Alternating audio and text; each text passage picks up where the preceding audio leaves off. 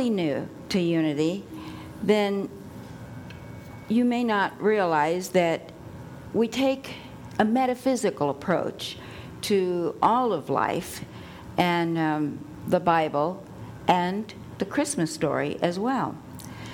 So with this in mind then, and since we already are viewing all of this in a metaphysical way, we're looking at Christmas from the standpoint of what does it symbolize or what does it represent as far as our individual consciousness? In other words, what can we find in the symbols that relate to our thoughts and our feelings and our attitudes?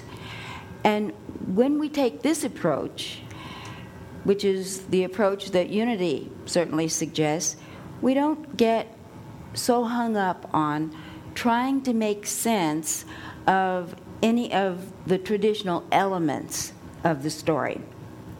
In other words, we look for the spiritual depth that's found within it, a depth that has principles that, as I like to say, pay the rent, that are practical and usable in our lives.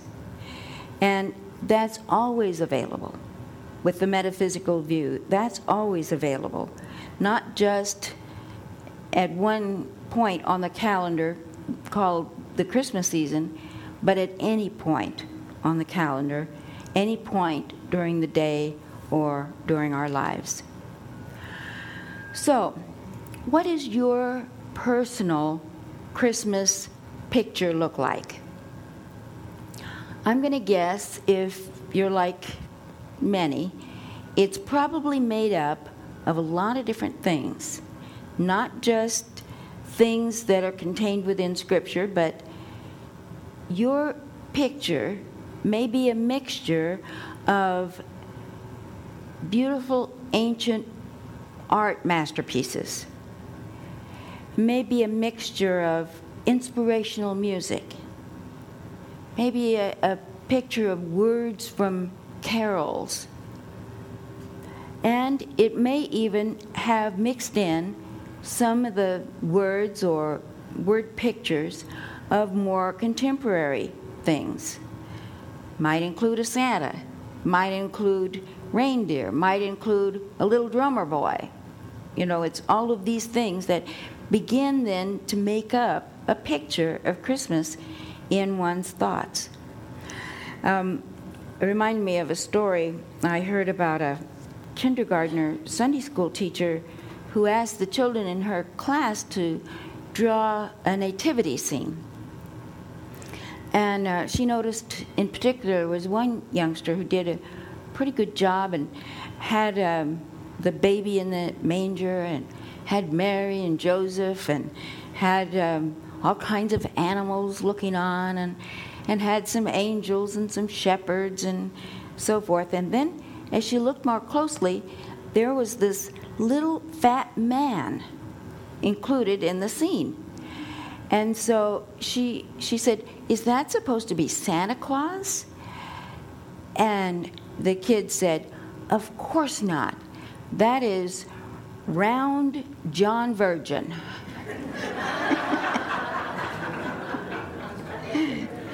Well, think about it. If you are 4 or 5 years old, what does round John Virgin mean to you, you know? So, Christmas, what is it all about? Larry and I are going to be exploring some thoughts with you for the next 3 weeks. And maybe it'll be good to take a look and see if we have a round John Virgin in the picture that we might want to relook at and see if that is relevant for paying the rent in our lives, dealing with our spiritual growth. So, first thing I want to do in this Sunday lesson, and every lesson will be complete in itself, but I want to share some thoughts with you. Things maybe you know, things maybe you've forgotten, maybe things that you didn't know. But the first thing is that the first book written in the New Testament is not the book of Matthew. It's the first one that shows up, but it was not written first. And I think it's important for us to realize this. And maybe even realize, if you haven't already, that the whole Bible is not in chronological order. So that holds true with the Hebrew Scriptures, the Old Testament, and it holds true with the New Testament. So even though the book of Matthew shows up first, it wasn't written until probably about 50 years after Jesus' physical ministry and his leaving in a physical sense. So since the earliest writings after the life of Jesus were not those known as Matthew, then what that tells us is that Matthew's birth story is not the first account either. So if he isn't the writer of Matthew, if his account is not the first account written, the earliest account written, then whose was? Paul's. The scripture that we read earlier this morning is the very first reference, and it was written some 16 to 20 years before the story written in the book of Matthew. So we find the first reference to the birth of Jesus chronologically, as far as the records, is the scripture from today. Paul's account begins with the words, "But when the fullness of time was come, God sent forth his Son, who, born of a woman, became subject to the law," and so forth. There's another reference of Paul's in, this one is in Romans, and it's concerning the birth of Jesus. And it says, "Concerning his Son, who was born in the flesh of the seed of the house of David, and who came to be known as the Son of God, with power and with the Holy Spirit, because he arose from the dead, and he is Jesus Christ our Lord." So, what could this mean for us today as far as building a spiritual foundation for a Christmas experience? Paul never physically met Jesus. You know that. Paul's experience with Jesus was a mystical experience. You remember the story, don't you? On the road to Damascus, on his way to round up some Jews who had strayed and were following the teachings of this radical one called Joshua ben Joseph. We refer to him as Jesus. And he was going to bring them back to Jerusalem to be dealt with. But on that journey, he had a spiritual experience. He had an experience with the non-physical Jesus. And the long and short of it is he was not the same afterwards. And that's the way it is with a spiritual experience. That's the way it is with an epiphany. And we all have had them probably. Maybe not as many as we would like, but whenever we have an experience, when we see something from a totally different point of view, we can call that an epiphany. That's a spiritual experience. And when we have such an experience as that, then we are changed. Our life is changed because we're seeing things in a different way. So, my next point is that when Paul wrote about the birth of Jesus, he didn't say it was the birth of a god. He didn't say that the birth was different from any other birth that we would know about, any other normal birth, that it was any more amazing or miraculous than every birth is, because aren't births amazing when you think about it? And you just really stop and think about it? It's absolutely amazing. But what Paul said was that Jesus was born of a woman, subject to the law, and came to be known as the Son of God. Paul was a Jew. He would not have believed that Jesus was very God. Jesus was a Jew. He never taught that he was very God. That concept would have been so totally outside of their thinking that it would just be not possible. Paul, the first to write about the birth of Jesus, did not put any emphasis on Jesus' birth as being different. And Jesus, in his teachings, we find no record that he said his birth was any different than anyone else's.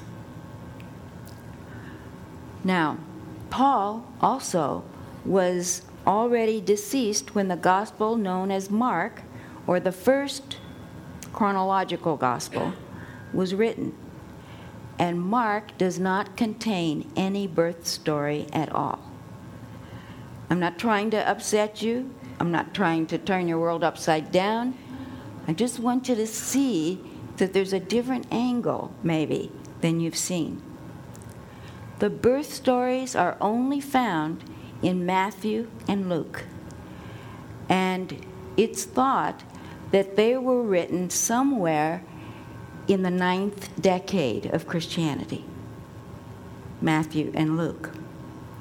So, and then the Gospel of John, which was written even later than that, has sort of a birth story, but it's a mystical one, because there's a reference to Jesus being the Word of God made flesh. And so that's really the birth story in Gospel of John. So, what does all this mean? What does all this mean?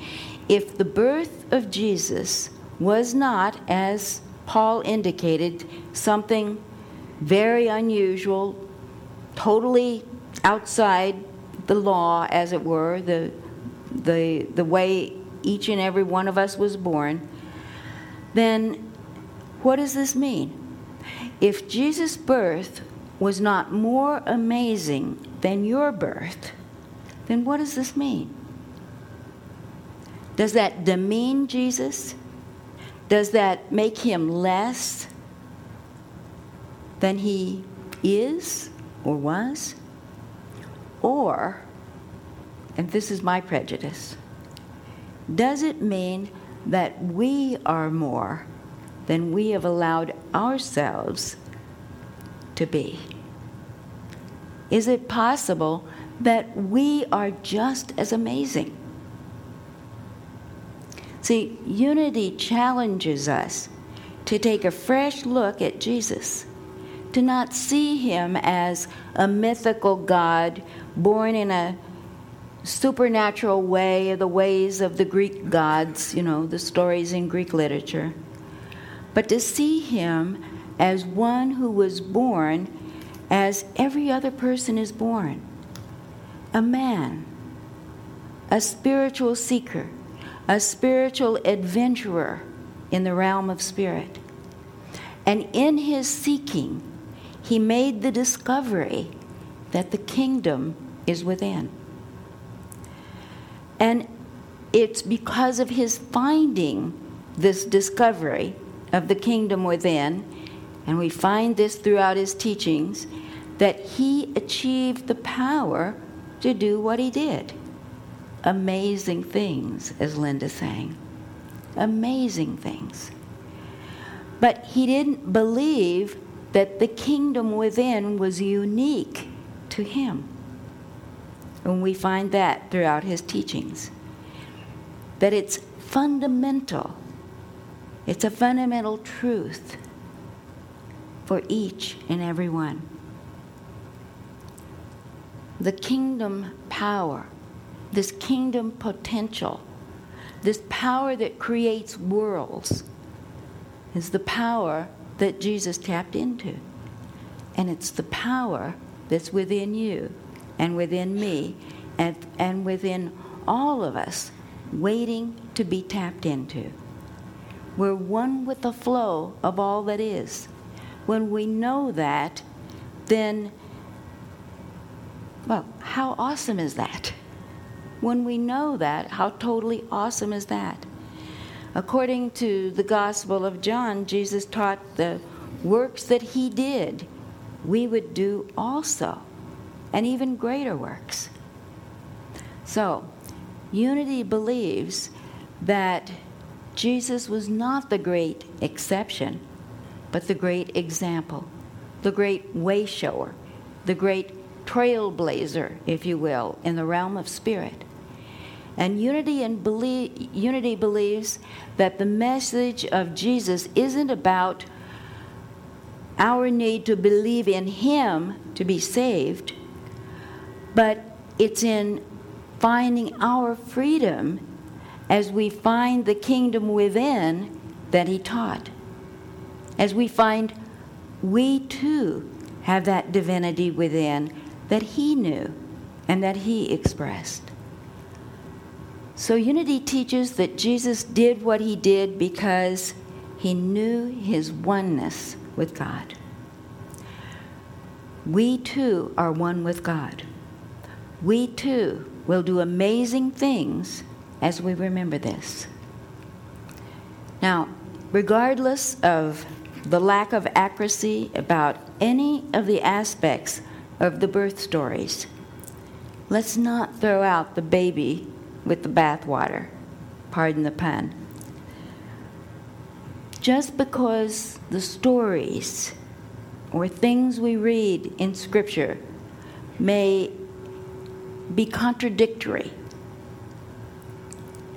just because we find things written in a symbolic way or in the way of myth, because it always is that we use myth to carry some of our greatest messages. This doesn't mean that there isn't inspiration for us, that there, in the symbols, isn't something to uplift us and to carry us through whatever it is that we have on our plate today or at this point in our life. In the words of the Bible scholar and priest, Father John Dominic Crossan, and I quote, "It is possible to take the Christian message seriously without having to take all of its points literally." And that's what Unity says too. In closing, remember, the truth of Jesus is the truth of you and the truth of me. The Christ presence that was in Jesus is in you and is in me. The Christ presence within us is available. We have access to it. We are just as sacred, just as holy, just as worthy, just as deserving as Jesus or anyone else who has ever walked on the face of this earth. And so, let's keep this in mind as we go through whatever it is we're dealing with in our life this holiday season, regardless of where you are with physical things in your life, financial things in your life, relationship situations, whatever. You can find the Christ within. You can find the joy and the peace that is within you that will carry you through. You are deserving and worthy of the joy of this season and of